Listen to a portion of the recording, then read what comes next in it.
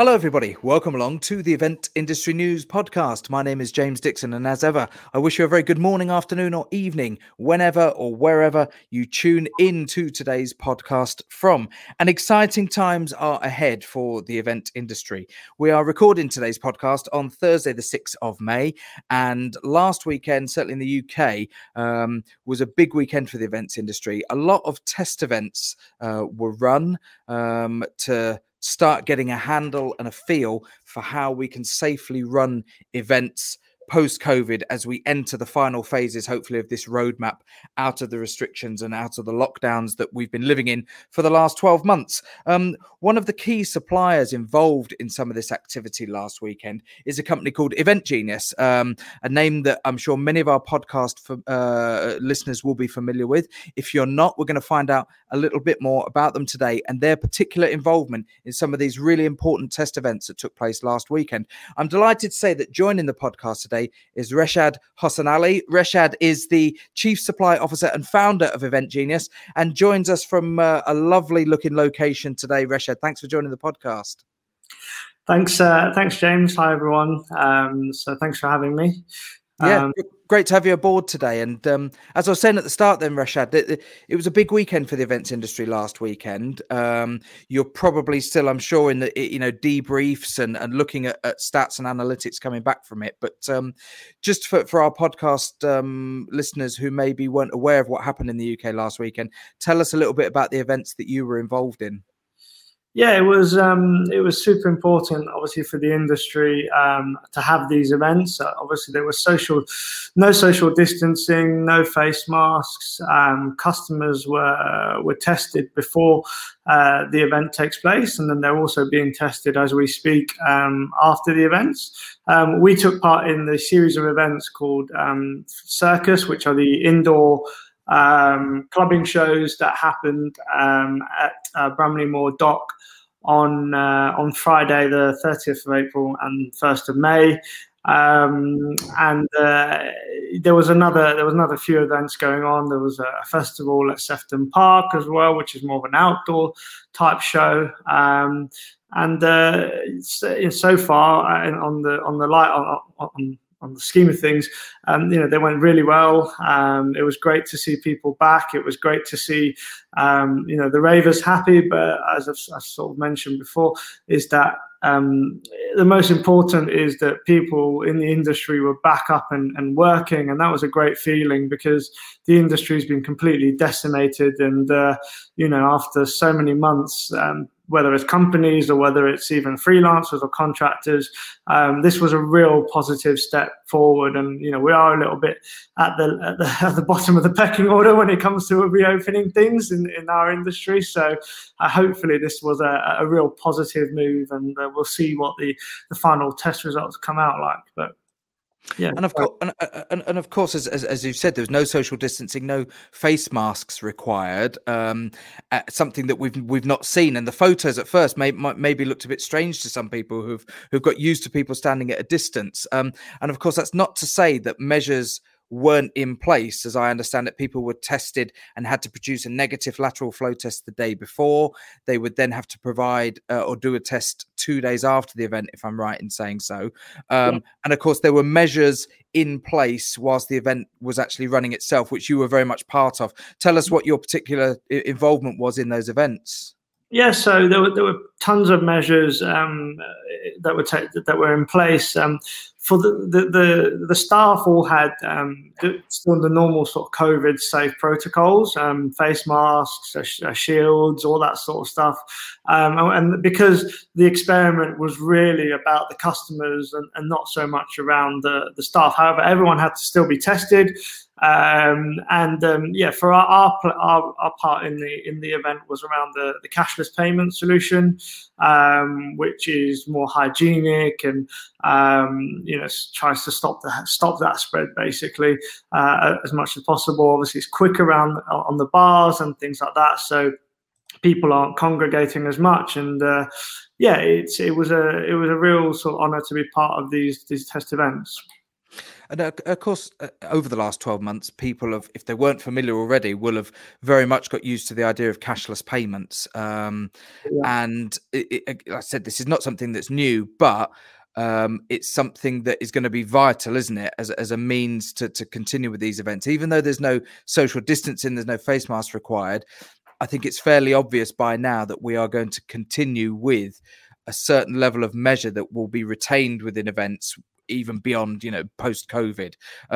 What did you have to adapt anything within your own system in line with these new protocols? Was it fundamentally there ready to go, or was there new stuff that was rolled out for this? There was really more of a mixture of stuff. I think there was a lot of new feature functionality that we wanted to get out. Not so much specifically because of COVID. There was some stuff that obviously just plays a good part in that. But I think that the service, the platform itself, the cashless platform itself is really streamlined and like I said, a contactless solution basically. So at the heart of it, we've been operating that for a number of years. Some of the improvements we made were things like we brought out a self-service terminal where there was no staff interaction, so the customers can just go up the terminal and use the top up their wristbands themselves. We also brought in card machine integrations and contactless payments, so customers could use their bank card or the Apple Pay and things like that to top up. And didn't have to really touch a physical device or anything like that, which was, again, great. As I said, the speed of our transactions are, a second or so. So it's a real.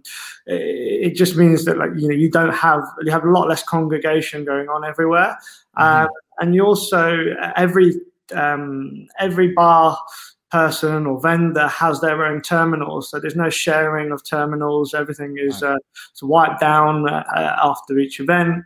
Even the self-service solutions to tap platforms are wiped down as well periodically. There was a number of functionality. We launched some new reporting and things like that, which will help the event organizers understand their events a little bit better, where traffic flow is, and again, like I said, where the sort of the high volume areas are, where maybe they can maybe ease that and understand their events a little bit more. But I think it was all in all, the heart of it was around the hygiene element, and you gave a wristband to each customer when they came in, and then they could they either topped it up in advance, which was the easiest way to do it, or they could just top up on site basically. So there was actually no physical need for them to deploy their own credit or debit cards and things like that. If they wanted to, I presume that function was there, but they could essentially just top up onto the wristbands and use the wristbands as the... I mean, we're a full turnkey solution for event organizers. So we provide the full end-to-end service. So we provide all the hardware, all the functionality really, and even the management side of things. So for the event organizer, they just don't even have to worry about their point of sale, hardware. Anything. We come in, we give them everything they need. Whether they want to go for some event organizers go with the wristband, some event organizers prefer going completely contactless, and we can support both. So and that was a new piece of functionality actually that we have developed specifically for COVID, because we were really before mostly wristbands and RFID cards, and now we can do all types of methods of payment basically from the same terminals, which is still great. There's an element of some people still want to bring cash at an event, so you can have a top-up station just for those people, and then the people that want to go straight to the bar, they can just use Apple Pay contactless or whatever, so the site still remains cash free as much as possible basically, and contamination is reduced as much as possible. Something you mentioned there a few minutes ago was the speed of the transaction, and I'm sure everybody who's listening to the podcast today will have been in that situation where you go into certain retailers and you go to make your contactless payment, and you're waiting, several seconds. It can feel like a lifetime sometimes for the machine to actually show approved on the screen. From a networking point of view, from a hardware point of view, have you had to upgrade anything? How important is that speed of transaction to you? Because obviously the slower the transaction is, the slower the movement of customers through a given area. Yeah, correct. luckily, if we're using the RFID side of things, the transactions, like I said, have always been in a second or so. Mm-hmm. That's the benefit, I suppose, you get over contactless. You also have obviously offline redundancy. So the networks don't really play too much of a part in it. We kind of use networks really for reporting purposes. With the new contactless functionality we also have the ability to operate offline. So if for whatever reason the transactions are taking too long, or the event has a network issue, we can still the promoter can choose to accept some risk element of it and say, okay, we'll process the transaction later when the internet comes back, in order just to keep things moving and things like that. Even the access control solution is the same principle, where it's not network dependent, and all that kind of has to play a part from when the customers come in. You can't afford to have anything to fall down, because otherwise you start having stampedes and all sorts, people getting too close. And then when you go into the event, again, trying to, remove that sort of, the queues at the bar will be great as well, especially if the events have to come back at 75% capacity or maybe even 50% capacity. We don't really know what the legislations are. Here in Liverpool, the events were at 50% capacity. So there was plenty of space for people to, if they, to walk around and stuff like that.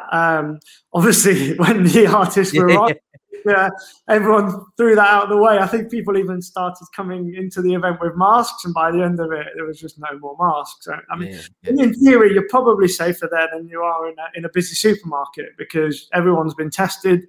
No one is touching anything. Exactly, supermarket, everyone is touching everything, and no one's been tested. So it's an interesting why there's so much focus on the event side of things, and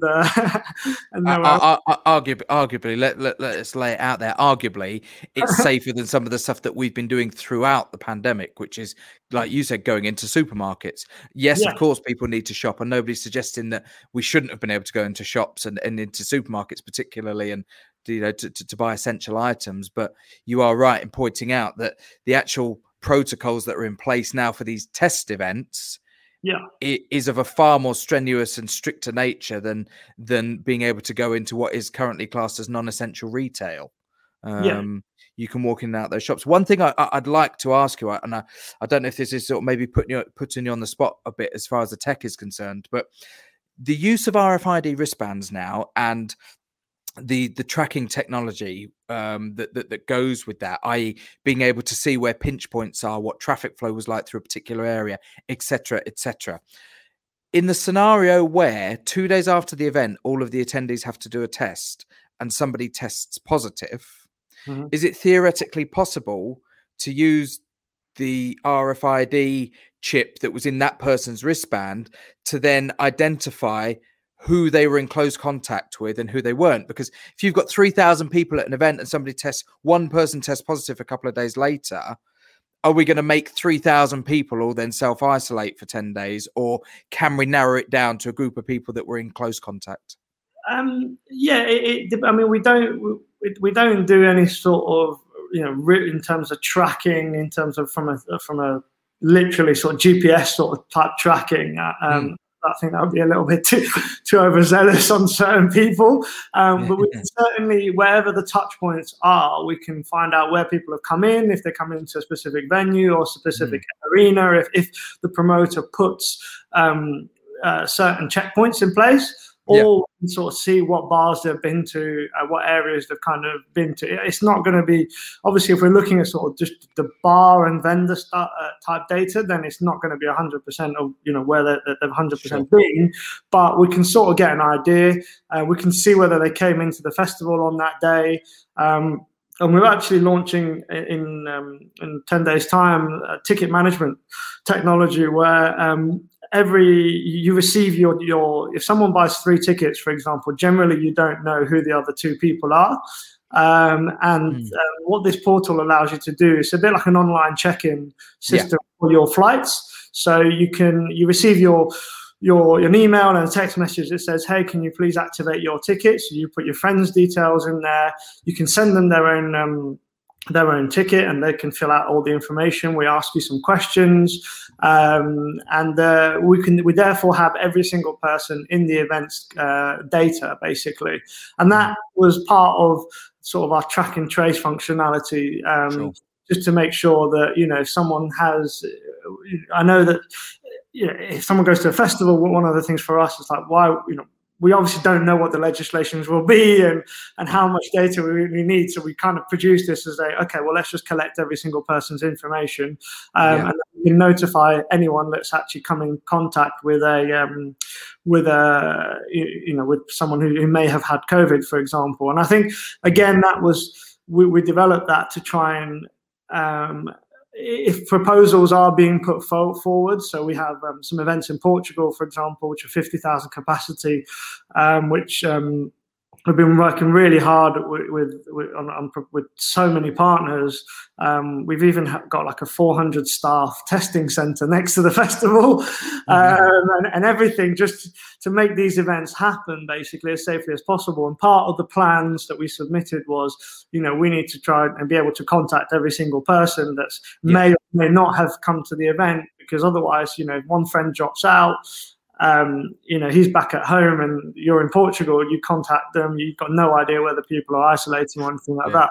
So we have to submit the most robust plan. And of course, if these measures aren't really needed or they're relaxed, then great. If otherwise, we're prepared for the worst, I suppose. And you've literally just said what I was about to say, which is something that happens in the event industry a lot, which is prepare for the worst. When we do our risk assessments, our safety plans, any element of a live event is essentially planned for what's the worst case scenario. What if everybody congregates in this area? What if everybody goes down this path? What if everybody uses this bar? How are we going to cope with that? And I suppose we're at the absolute sort of nth degree of that at the moment, aren't we? Planning for the absolute worst case scenario, and secretly confident. I think I get this feeling with the industry. There's a secret confidence that by doing the amount of planning that we're doing, we are going to see some really positive results come out in the next week or so.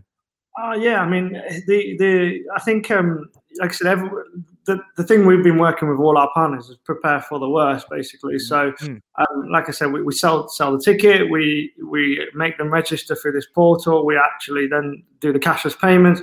We've launched new contactless entry terminals where you scan your own ticket at the door and things like that. So we've prepared for the worst. The problem is then, what's going to be required from the events, and how does that work? So if testing is involved, then testing, do they have to provide their own testing center somewhere close to the event? Are the customers going to pay for it? For example, festivals can't afford it. It's too expensive. Or is the government?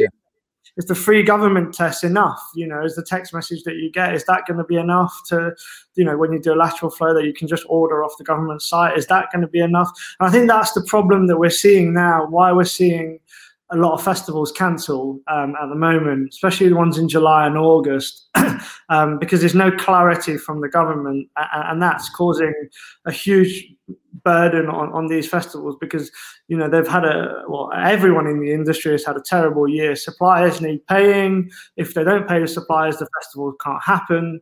And I think we're starting to see a bit of a knock-on effect, because the insurance details haven't been outlined by the government. I think that there is talks that they are going to do an insurance for festivals if they cancel and cover some of their costs, but no one knows what that means, how you apply for it, and how long is it going to take? Is it going to take another 6 weeks? And therefore, it's a real problem for the industry, especially the ones that have got big builds or that are close by in July and August. I think it's really positive that these events are happening. It's great that we're kind of seeing the end of lockdown in sight. Hopefully, travel is going to come back as well in certain countries, but without any published guidance at the moment, no one knows what to do or whether they can, take the risk of starting to pay suppliers and artists, because then if it all cancels, they're left with a load of money that they've kind of forked out, basically. I think what you've said is it will be echoed by not just hundreds but thousands of people within the industry. And if it's not too bold a question to ask, is there a sense, both personally for your own business and given that you probably work with numerous different organisers right across the industry, a sense of injustice that you're having to go through all these testing things? Shops didn't have to run test events of customers going into shops when non-essential retail opened. There were no test events for IKEA, and yet an industry that's built on planning, that's now fundamentally equipped with digital platforms to help track and sell tickets, for example. So we've got some of the best data available on the customers who walk through the doors. The infrastructure fundamentally to do what Test and Trace that it was set up to do was there for the events industry. And I'm just wondering if you sort of feel like there's a bit of an injustice here. I think for sure. I think the lack of guidance. We're at the end of the day, we're all companies that are paying our taxes. We're all people working for a living, right? It's a job at the end of the day. And I think it shouldn't be regarded as, oh well, this industry isn't important, because why is one industry more important than the other? And I think that's really unfair. And like you say, the amount of planning that goes in, the amount of security, the amount of hoops you have to jump through, the professional companies that are running these things, the plans, the sanitation plans that we put in place, the sanitization plans, we put in place. Yeah. Absolutely everything, the technology, the contact tracing, even, being able to, like I said, the technology is there now and the tests are there now for us to be able to, to test 50,000 people in 9 hours. That's kind of the plans we've submitted in Portugal, for example. So everything is there to do it. And it's almost, it's almost like running a military operation these days to try and get an event off the ground. And I feel like it is a bit, even if they didn't want to open things at a certain time or want to restrict it, which is kind of part of the roadmap, I feel that it's unfair not to publish any guidance, because no one can prepare. And to be fair as well, the government has put a huge amount of money into the Cultural Recovery Fund. And these companies, this is money from the taxpayer that to support these companies. And then they're kind of saying, well, okay, because we're giving you money, now let it burn. It's not quite right. Everyone wants to, people are taking loans, etc. Everyone wants to repay this money back. And that money should go to good use, right? It should go to creating events again, not just sat there just to burn and just make sure people can just get by, right? Yeah, absolutely. Yeah. And I think that there's a huge grey area at the moment. There was much excitement when the roadmap was published earlier this year, and we all looked straight away at the 21st of June and those sort of that key phrase of all restrictions on social contact lifted. But it's quite obvious that since that roadmap was published, there is a huge caveat to that as far as the events industry is concerned, which is, in normal life, in everyday life, all restrictions on social contact are lifted, except if you happen to be organising something called an event. In which case, we still don't know what you're going to have to do. And so is it or isn't it all restrictions being lifted? Because it's not really.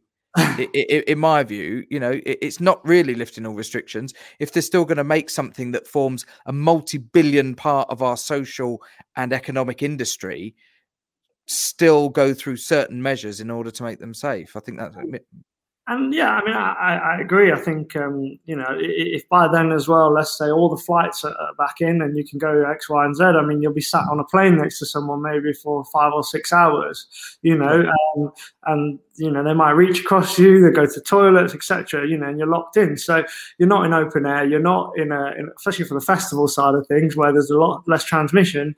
So it's kind of, okay, well, if that can kick off, so why can't we in an open air field have people that you might stand for about 30 minutes next to, not even that.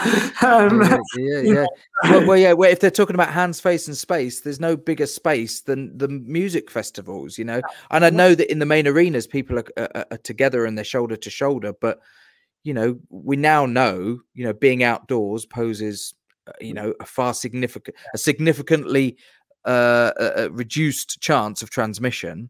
You know, people are in tents. They're camping for 3-4 nights. They're in open air spaces. You know that. Yeah, and I think also, if they want, it's fine. I think look, safety's first, right? Safety is paramount, and we don't want another lockdown, etc.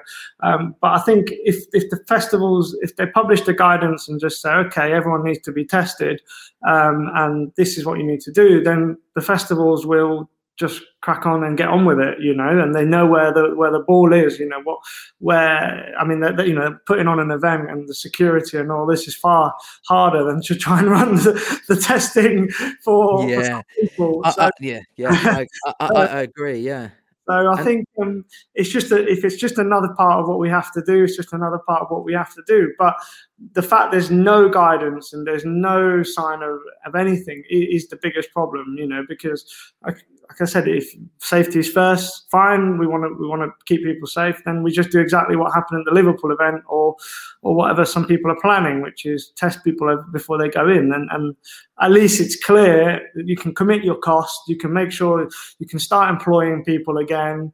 You can, you know, you can crack on. Basically, you know, some people, it might not be for them to do the testing. Fair enough. A lot of event organisers will just say, right, we'll just build it as part of our process. And this year is that's it, really. Absolutely. And I think the thing that has always remained fundamental to me in this whole debate is the desire of audiences to get back into events.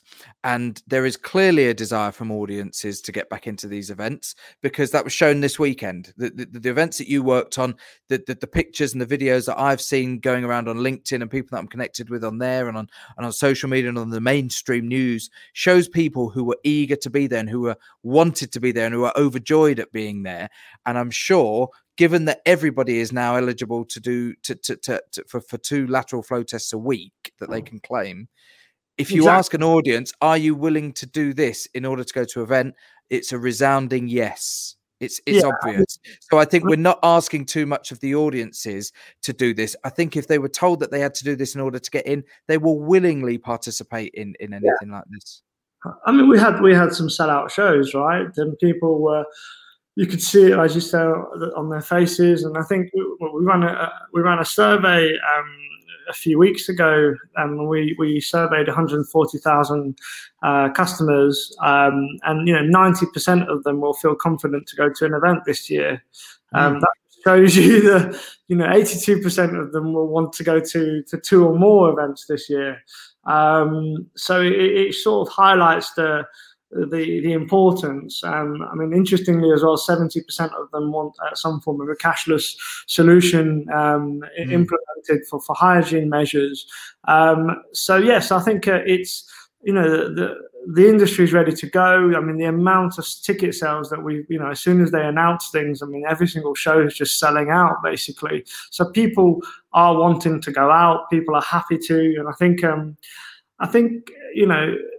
it's positive, and I think the rest we do a lot of events in Europe as well, and I think that that's hit us quite hard in terms of there's no sales happening whatsoever, and the promoters have got even less of an idea what's happening there compared to the UK. So for them it's even worse, because you've got the third waves coming in, and there just needs to be some form of standard, I think, that needs to just come out and say, right, to have an event, then you need to do X, Y, and Z. And I think that'll put everyone in a much better place, really.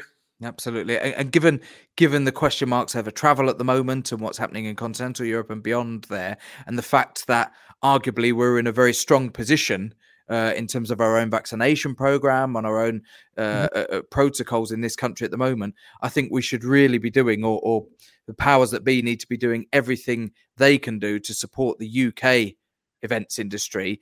And if we can't work in Europe, if we can't work overseas at the moment because of travel restrictions and the difficulties in doing that, we must at the very least get our own industry domestically back up and running as soon as possible, and give these businesses a fighting chance domestically. Yeah, 100%. I mean, if you look at even these events employ hundreds and thousands of people. If they start cancelling, especially a lot of people are freelancers as well, and they don't have the support from the government. So there's a lot of people that have, like I said, have been really impacted severely. Companies have been impacted severely. Ourselves, we obviously took a hit like every other ticketing company. Sure, yeah. No event, nobody buying tickets, no ticket penalty required. It's simple math.